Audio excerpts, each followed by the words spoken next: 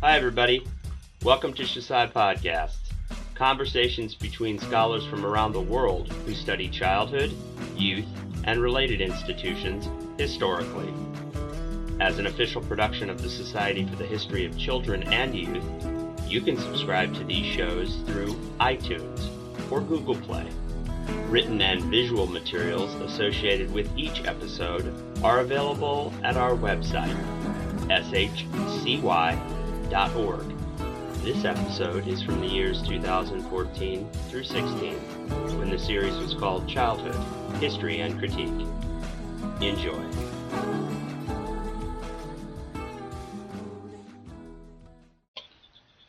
Hi, everybody. Welcome back to Childhood, History and Critique.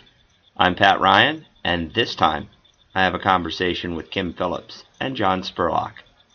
Kim is a medievalist and associate professor in history at the University of Auckland in New Zealand. John is an Americanist and professor of history at Seton Hill University in Greensburg, Pennsylvania. Both are well-published historians of sexuality with an interest in youth. Notably, Kim teamed up with Barry Ray to write Sex Before Sexuality, a Pre-Modern History, in 2011 from Polity Press. John just came out with Youth and Sexuality in the 20th Century United States from Routledge. I brought them together in December 2015 for a conversation about their work and to address foundational questions in the history of sexuality. I hope you'll find this conversation as thought-provoking as I did. Take care. Well, John and Kim, thank you for agreeing to join me for a conversation on childhood history and critique about your work and about the history of sexuality and youth. I thought maybe we'd just start out by having each of you tell us a little bit about yourselves. Okay, well, I guess my intellectual journey, I came to the history of sexuality through women's history, first and foremost, with my PhD years doing a project, a thesis on young women in late medieval England. That's where the interest in youth came in, though I've been interested in women's history since I was a teenager. Mm-hmm. And so medieval women was almost like my primary research subject area. You really can't study medieval women without coming upon sexuality pretty quickly. Sexuality really informed medieval culture's perceptions of what it meant to be feminine. Okay, so I was looking at young women. Obviously, they're meant to be virgins because they're not married yet, and yet they are deemed to be sexually attractive, nubile. They're at an age that was highly valued aesthetically and idealized within the culture. Okay, so they're not actively sexual. They're not supposed to be. I'm sure many of them were pre-maritally, but they're not meant to be actively sexual, but they are still defined in terms of their sexual appeal. And then once I became a university lecturer here at University of Auckland, my colleague Barry Ray knocked on my door one morning when I was still a relatively young lecturer and said, hey, let's teach a course on the history of sexuality together. So this is back in 1998. And so we devised a course, and it's called Sexual Histories, and we've been teaching it together. We've taught it every year without fail since 1999. So we've taught many, many hundreds, I guess it's now thousands of young New Zealand students about the history of sexuality, starting with the ancient Greeks, going through the medieval period and early modern, and then right through the modern period, leading right up to the present day. So it's a very broad brush kind of survey course, and that's led us into some collaborative writing projects as well. We edited a reader of key essays in the history of sexuality some years ago, and we used that in our teaching. And we also wrote a book together on medieval and early modern sexuality called Sex Before Sexuality. So they're that's, I guess, the main parts of my history. That's interesting. So both, I just think of when you said you can't you can't study medieval women or, women's life course without dealing with sex. And I think about the key words in English, in Middle English and in early modern English around precisely that, the difference between a maid and a mistress, or whereas and not that sex is not important for men, but or distinguishing categories of men, but for men, the chief ones being separating men by property. And obviously property is incredibly important for women. But the language is matter, and it's right there in the... Right. The maid, wife, widow way of categorizing women was just, profoundly part of that culture. Relative to sex and marriage. That's right. Yeah, that's right. And the two go hand in hand, obviously, for that period. Very interesting. Yeah. Well, John, you're in Greensburg, right? Pennsylvania? Yep. And Signal University.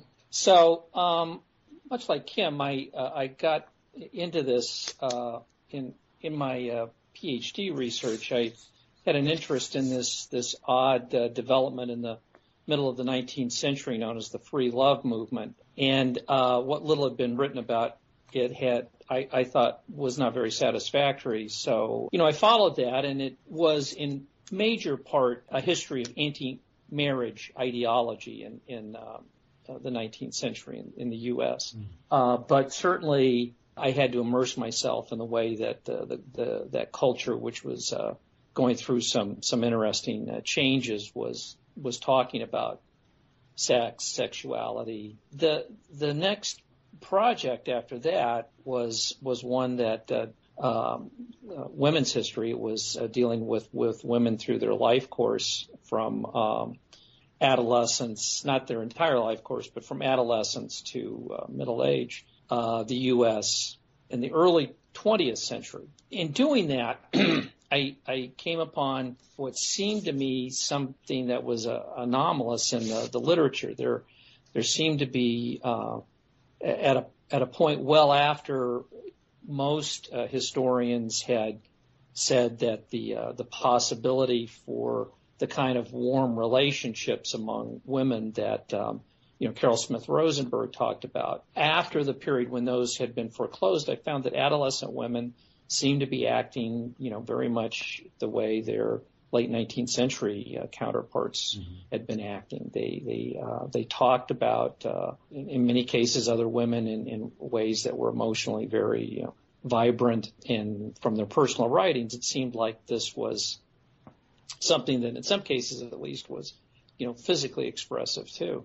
So that little problem kept working on me, and after that book was published, I just kept pecking away, and I think I met Pat because of that book, but we had a panel together. But it was at really that time that I was still kind of developing this idea, and as I kind of pushed that research both back and forward, I ultimately decided I needed some kind of an explanation of adolescent or youthful sexuality in the U.S. for the whole 20th century, to make sense of this one thing that seemed at the time to me to be so strange. So that's how I came to this latest project. Pat and I think our panel was way back in 2002.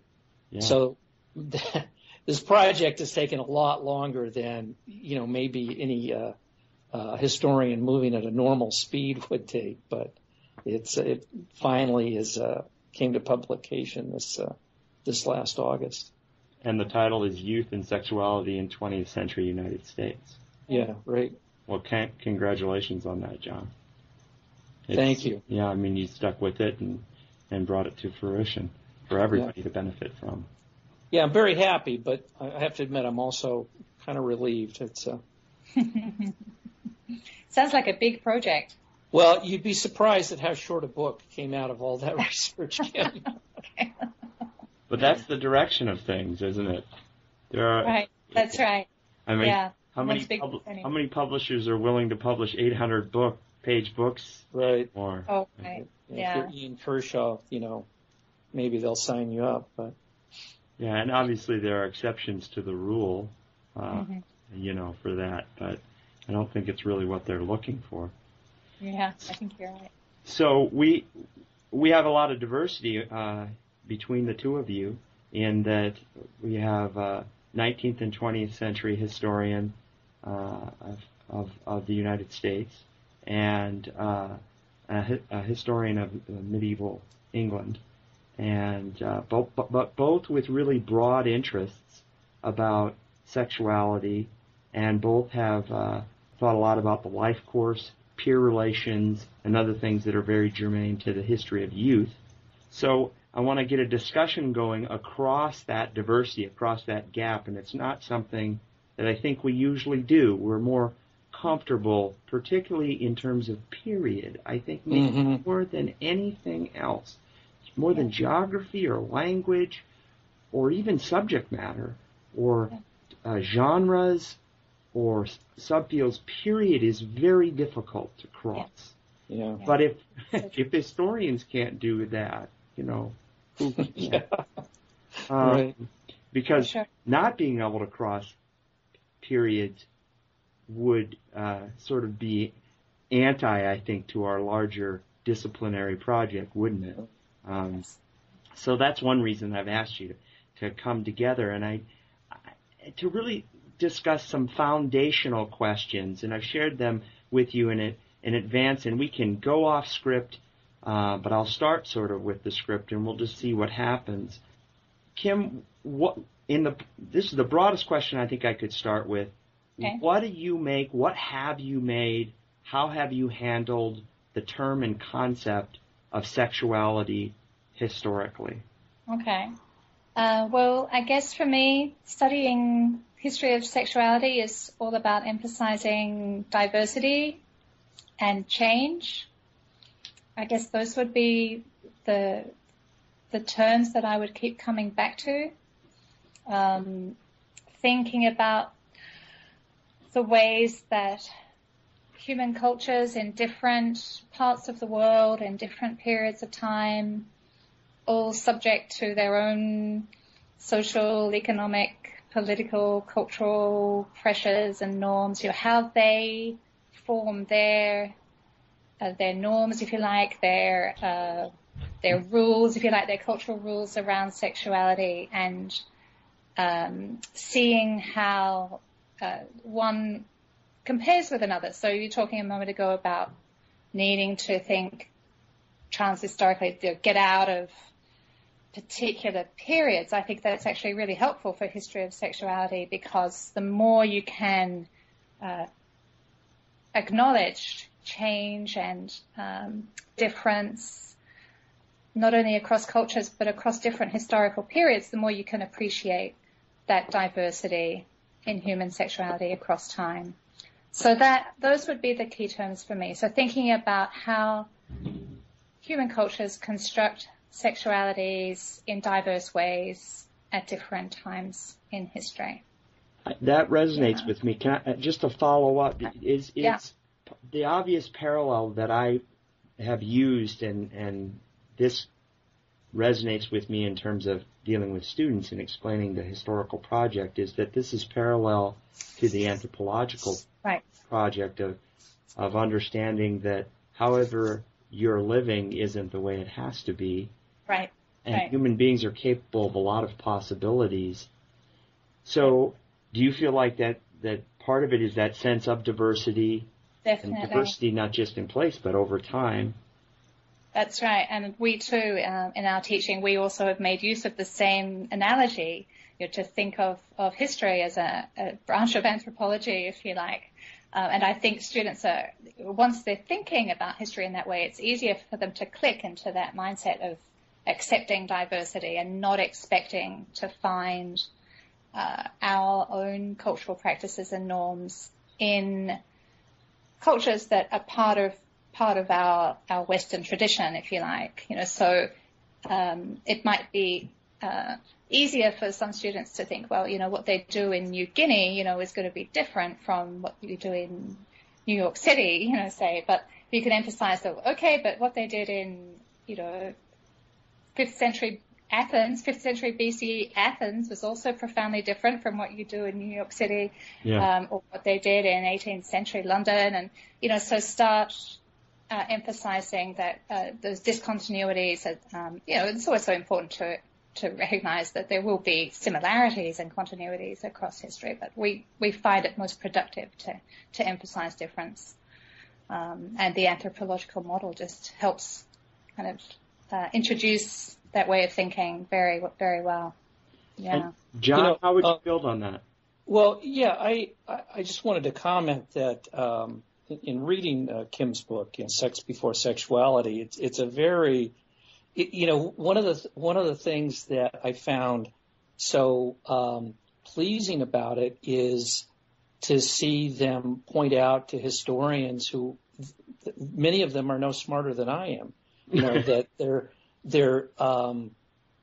they struggle with this idea of sexuality, and I think one of the problems that we face is trying to talk about something and having to not use the terms that we're comfortable with. Right. And then once you put those to the side, what do you do? It becomes, and so your chapters, your subject, each chapter would kind of unpack something that is in some sense a comfort.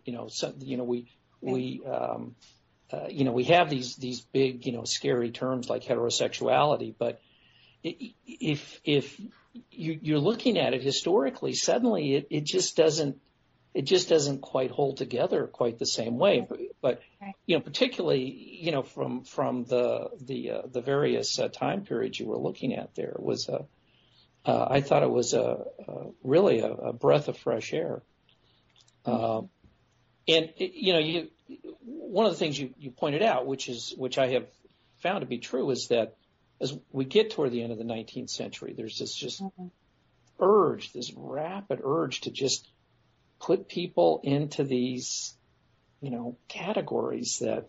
But even in the 20th century, I find that the categories aren't quite matter to the way people live their lives. When I would talk to people about these young women I mentioned to you, there's a real tendency to say, oh, well, they were lesbian, or they were lesbian for a little while, or something like that. But that's unlike what these young women would have thought about themselves. It wouldn't have, in a culture where it was so pervasive, to say that, oh, you have this particular, sexuality, which we can define in this way. We just, they would have had a hard time with that, I think. Yeah. There's a line I'd like to read from Kim and Barry's book that's exactly what you're talking about. I love this line. I wrote it down because it's a simple comment, but it's from page 42 of that book.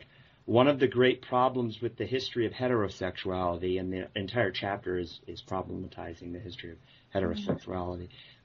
One of the great problems with the history of heterosexuality is that we all think we know what it is. Yeah. And then the next sentence is, this is paraphrasing them and grabbing the key phrase in the next couple of sentences is, what if the very ordering of desire, which is an important way to define sexuality in a historically open way, what if the very ordering of desire was historical? And that's a sort of opening up. That line really grabbed me. Yeah. I think I might have to give Barry credit for that line. I think he might have been responsible for that couple of sentences there. Yeah. Well, you see, people are paying attention and writing things down. Yeah. A term like sexuality itself, much like childhood, has a really strong essentializing force. Right. But it's not so easy as historians to get outside of that force. But we can't suddenly stop being modern 20th century thinkers. Sure. But if you could talk just a little bit about how your historical research has helped you confront and think about the essentializing force of something like sexuality as a concept. Mm-hmm. I'd like to hear about that. We have to really pay attention to the way that in whatever period we're looking at, how they described sex and sexual desire and sexual behavior, rather than reading their words and thinking, oh, what they mean is X or what they mean is Y. I was just thinking about the medieval period. You know, probably the most important thing to do straight away is just leave aside the whole question of sexual identity. Whether we end up coming back to that later, I'm not sure. I haven't seen any really compelling reasons for going back to the notion of sexual identity when we're thinking about the medieval period, but, you know, we should always leave doors open. But when you're looking at the Middle Ages, you need to think about their concerns, not our concerns. And sexual identity is a concern that arises out of period from the late 19th century on, the rise of psychiatry, psychology, sexual categories that were developed by Krafft Ebing and others writing around that time, Havelock Ellis and so on. So if you put all of that aside and then you look at medieval people and what they said and wrote about sexuality, then you get to recognize that they don't have a concept of homosexuality or heterosexuality, indeed, or lesbianism or any of our modern sexual categories. So how do they think about diverse kinds of sexual behavior? So same-sex acts between men or between women, yes, they are counted as sinful, but so are a whole lot of sex acts between men and women, so long as they are not what was called natural. And natural means it can be, they're procreative, you know, they have the possibility in resulting in conception. So any unnatural, non-procreated sex, no matter who it's between, or it might be solitary, you know, masturbation could count as an example of that too. Any unnatural sex. I want to jump in and one of the things I found very interesting, Kim, in the book, again, was that pecking order of sexual sin that you provided with sort of things like masturbation pretty high up, and some of these other things like,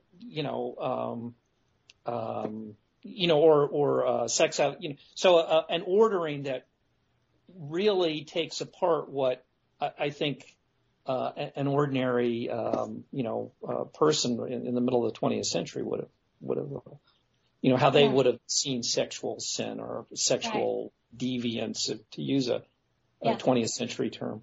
Sure. And part of the reason might be because there are existing popular narratives about what traditional sexual morality in the church, for example, is, and those dominant narratives aren't very historically sound. Not from a church, pro-church or anti-church perspective. Sure. They're just not good church history. Right. Even if we were giving, priority to what the theologians are saying, in the High Middle Ages on into the early modern period, they're not accurate. Right. A lot of the present day, I'm thinking about the big institutional positions of the Catholic Church, for example. When I read a lot of those positions, they sound pretty 19th century to me. Mm. Right. In terms of the inner logic and concern. Yeah. So that's part of the value of studying or writing history of sexuality, is realizing how recent a lot of we think of as the Western tradition of morality around sex, how recent a lot of that is. Yeah. John, something that I think your work confronts is self-writing, diaries. Mm-hmm. You're such a sensitive reader of women's self-writing.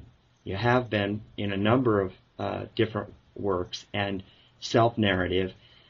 That also takes us right to the cusp of this relationship between representation and self, right?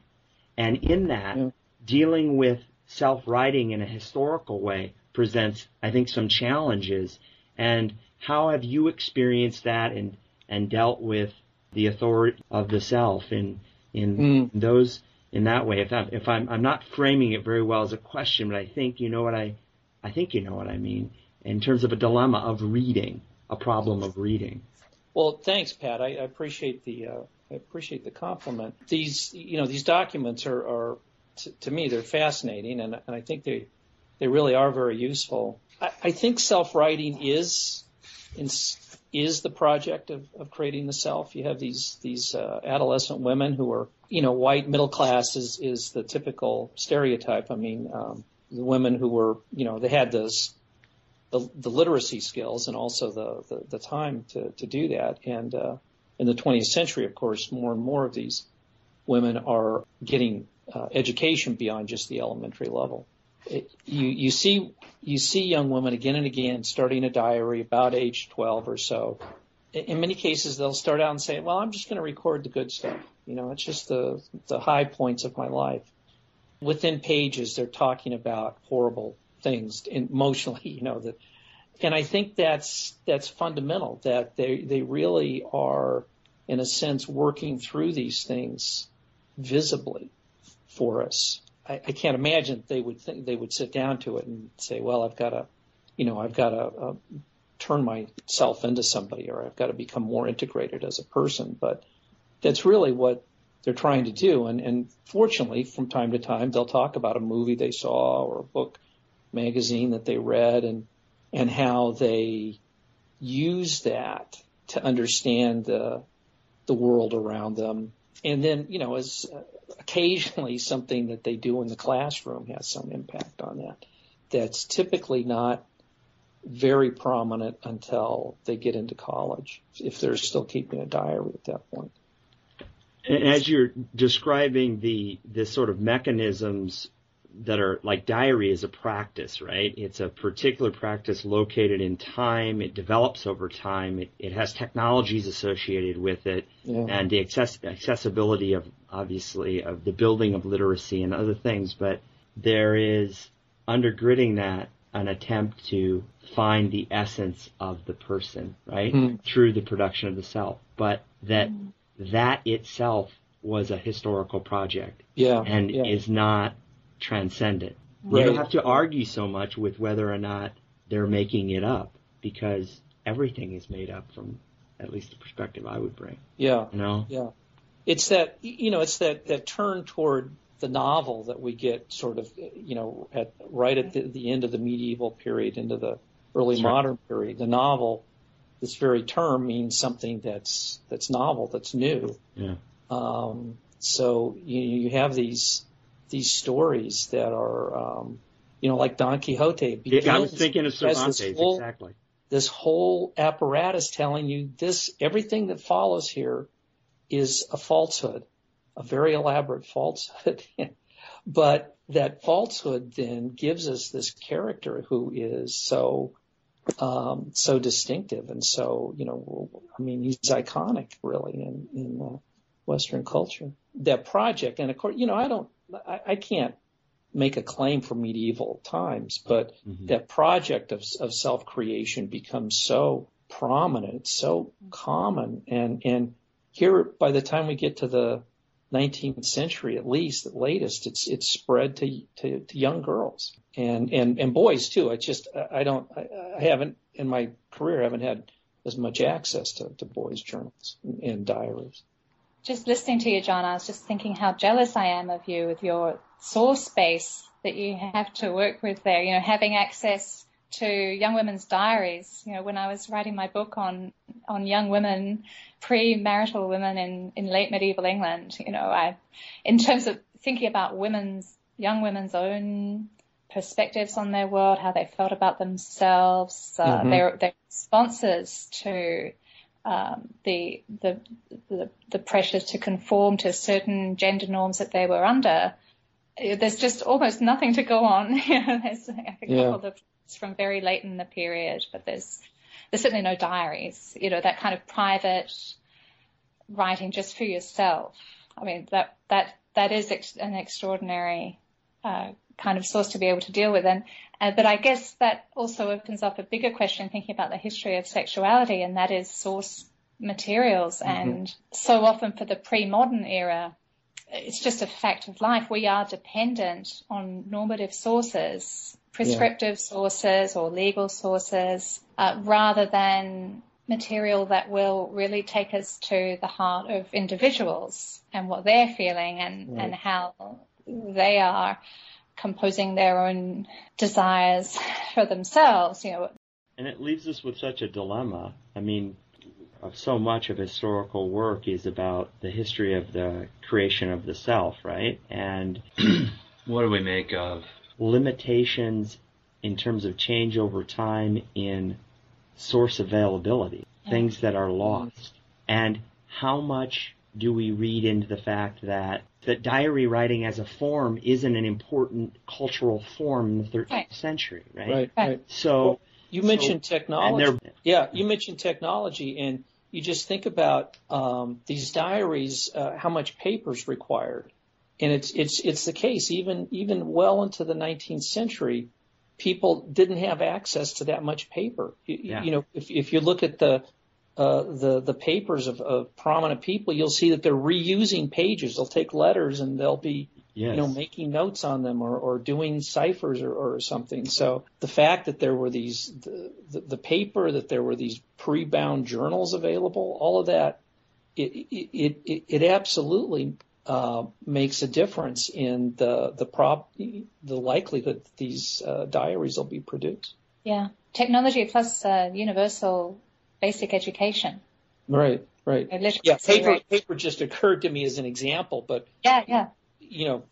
launched by Pat's mention of technology. And none of these are externalities to the transformation that we're interested in. There's not some real underneath essence that they are it. That the education revolution and the introduction of grammar schools and essentially the destruction of the monastic tradition, or at least in certain parts of Europe, the destruction of the monastic tradition and the following transformation in education and its implications. Right. That's not a surface, that's not an externality to the history of the self, right? That is part of it. And And when we're working with students, getting them to see that is transformative of the most basic questions is sort of what. Right. I want to turn our attention to another kind of question, and that is something that is important both in the historiography, and I think of Michel Foucault's mid-70s contribution of the history of sexuality 1. In that book, namely overturning or making us question, narratives we had about inhibitions in the past and the way we position the Victorians relative to ourselves, relative to the present. But I want to extend it beyond that question, and that is how your research has challenged or dealt with overarching cultural narratives of sexual repression and liberation. Because by my reading of current discourse, this is extremely important to how we are still talking about sex and how we're talking about sexual things like sexual identity, to put it in quotes. It's so important to the politics of sex is the narrative of repression and liberation. It's a particularly, in my mind at least, I think it's a particularly clear example of Whig history at work, in that we do have this pretty linear. When I say we, I tend to mean kind of the popular opinion that's around. When I talk to people, I think there's a notion that Victorian era people very repressed. Then there's this opening up, and for the 20th century, of course, there is this clear narrative that there's this sexual revolution explosion that takes place somewhere. 60s are always the 60s almost stands for that in North America. They always, you say 60s, and I think again, just like when we were talking earlier about setting aside some of the language that we commonly use around sexuality, that if we can at least bracket notions about progress or sexual liberation, when for the 20th century, you've read my book, I don't see the 60s as somehow a particular turning point in sexuality for American youth. I see the real turning point as coming a few decades earlier and having to do with a systemic change in the social organization of sexuality among youth that I see pretty pervasive and long term. The trend that brings us all these young women, having sex. Certainly there are changes in the 60s, but I think that the more fundamental ones come earlier. I also, thinking in terms of this notion of liberation through sexuality, I think that relates directly back to our discussion about identity, because sex acts certainly for American youth get wrapped up in how they're doing this project of creating the self. So there's almost a one-to-one correspondence in the minds of many people with one's willingness to engage in sex and one's, emergence as an integrated human being or as a distinctive self. That's a cultural artifact. I don't think there's anything. So much for celibacy. Yeah, right. Right. It becomes a sickness. How about that? Chastity, which had, been the identity, the identifying mark of a true manly man in the late 19th century, in the middle class at least. By the late 20th century, it's the mark of, like you say, a kind of a be hiding something else. Yes. 40-year-old virgin springs to mind. 40-year-old virgin. Yeah, right. Exactly what I was thinking about. Okay. Mandatory sexual experience, I think itself becomes a kind of cage that, it's so much a part of American culture. It's hard to back out of that, to not think within that framework.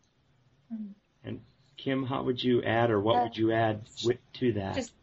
The idea that we can teach sexual history as a narrative of repression and liberation, I think anyone working in the field would see that as totally inadequate. It really doesn't match. We get rid of it very quickly. It really doesn't match what we see, and that's another example of why it's really helpful to take quite a long range approach to the subject and look to the ancient world, look to the medieval world, perhaps particularly the medieval. Perhaps we expect the ancients to be a little bit, freer in their sexual expressions, their artwork and so on. We've kind of got used to the fact that you've got to see some pretty out there stuff in some of the art of the ancient world and some of their poetry. But then you get to the medieval and you think, well, the Catholic Church is in charge, right? So obviously, celibacy is held up as the ideal, not for men, but also for women. The monastic life, the best way to get into heaven is just to avoid sex altogether or give it up if you have been sexually active. So you think of the medieval period, well, that's a good contender for an age of repression, but actually then you start to look at it more closely, read the sources, look at the artwork, and you quickly find it's not the case at all. Yeah, they had very strong sexual morality based in concepts of sin and fear of eternal damnation.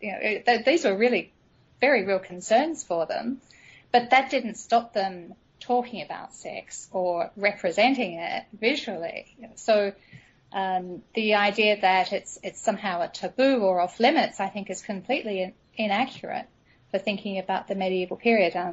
A good way to shock your undergraduate students in a lecture is to show them some slides of some photographs of carvings that appear on churches in the 12th, 13th centuries, Romanesque churches in France and England, Ireland.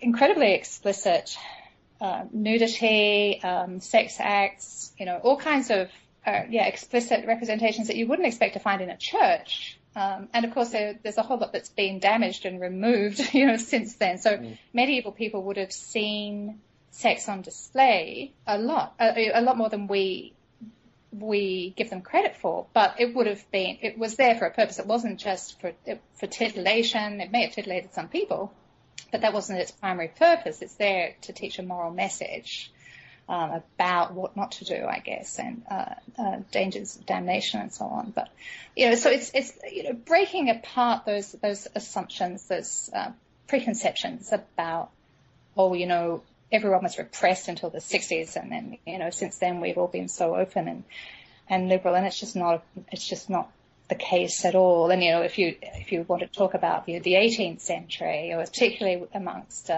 aristocrats, and say the 18th, early 19th century, they were as debauched as any group of people you might want to study. So the old narrative just doesn't hold at all. Right, and we don't identify them. I don't think we typically identify them with some kind of liberatory, movement or something. I mean, they're. Right. I guess you could, if you're really devoted to that narrative, you could say, well, those people were liberated. But and one thing that I thought of when you were speaking about, can the Middle Ages stand for an age of repression, right? To keep that thesis alive, is that I was thinking not even just in terms of sexual repression, but the notion of repressed emotions versus expressed emotions, and maybe one of the things that this kind of work can deliver is to understand that taking that dualism and placing it at the center of the culture, making that extremely important, might tell us more about ourselves than it will about distant places in the past. And one example is just apocryphal plays from the Middle Ages that deal with all sorts of issues around sex and birth and death and other things. Repression is not the word that you're going to use. This stuff is so full of, it's so emotive, it's so expressive that it shocks modern notions of propriety and self-control. It does, yeah.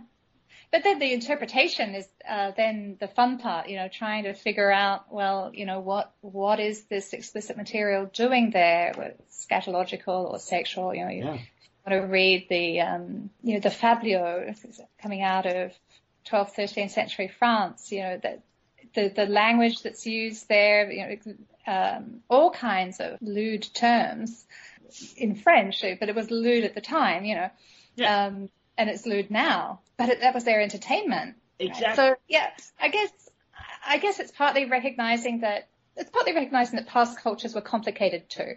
Okay. Mm-hmm. So there might have been a grand narrative or, a dominant, controlling force such as the Catholic Church for the medieval period. Perhaps for the 19th century, it's the rise of psychiatry, I'm not sure, or the state, those things in conjunction with one another.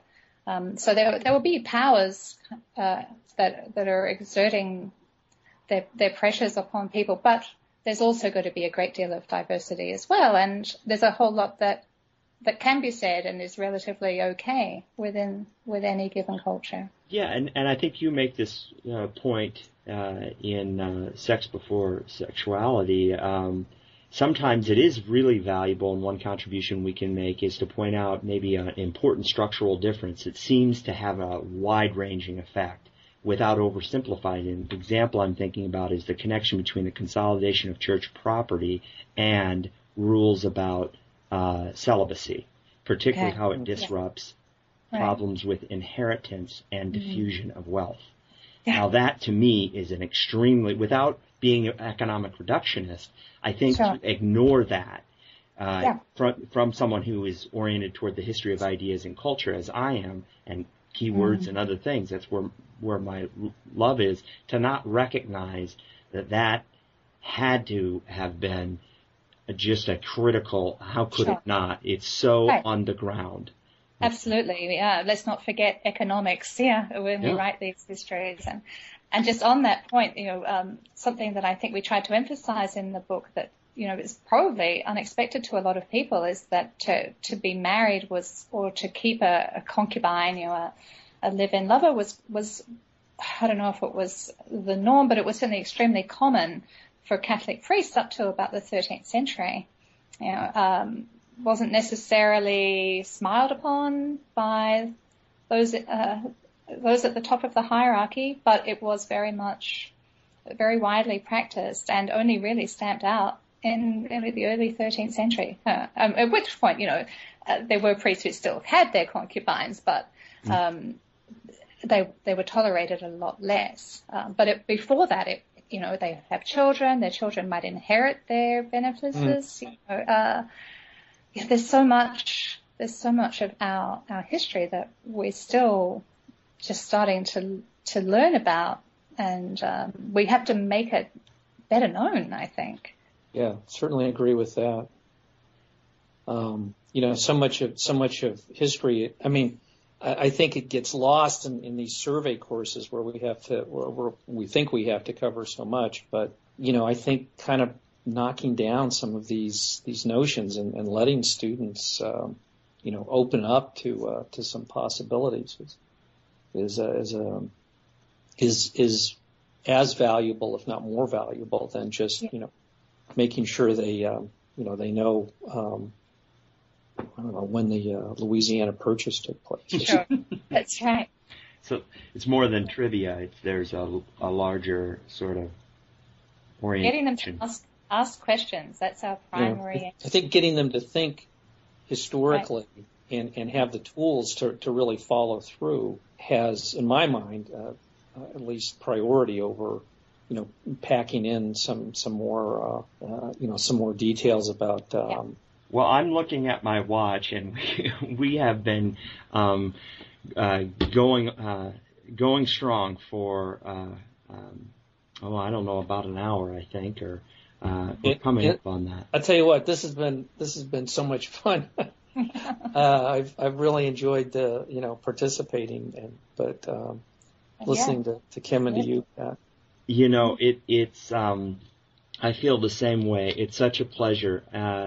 And to find books that you're interested in, to read them, to learn about something new, and then just to call people up. And you're so gracious to give your time and to go out on a limb and do something different. I'm very grateful. It's great fun for me. Thank you both so much. Yeah. Well, thank you for making it possible. Yeah, thanks for thinking of putting it together, and I can't wait to see John's book. It's been really nice to meet you both. Thank you for listening to Shusai Podcasts. You can find more materials and features from the Society for the History of Children and Youth online, shcy.org.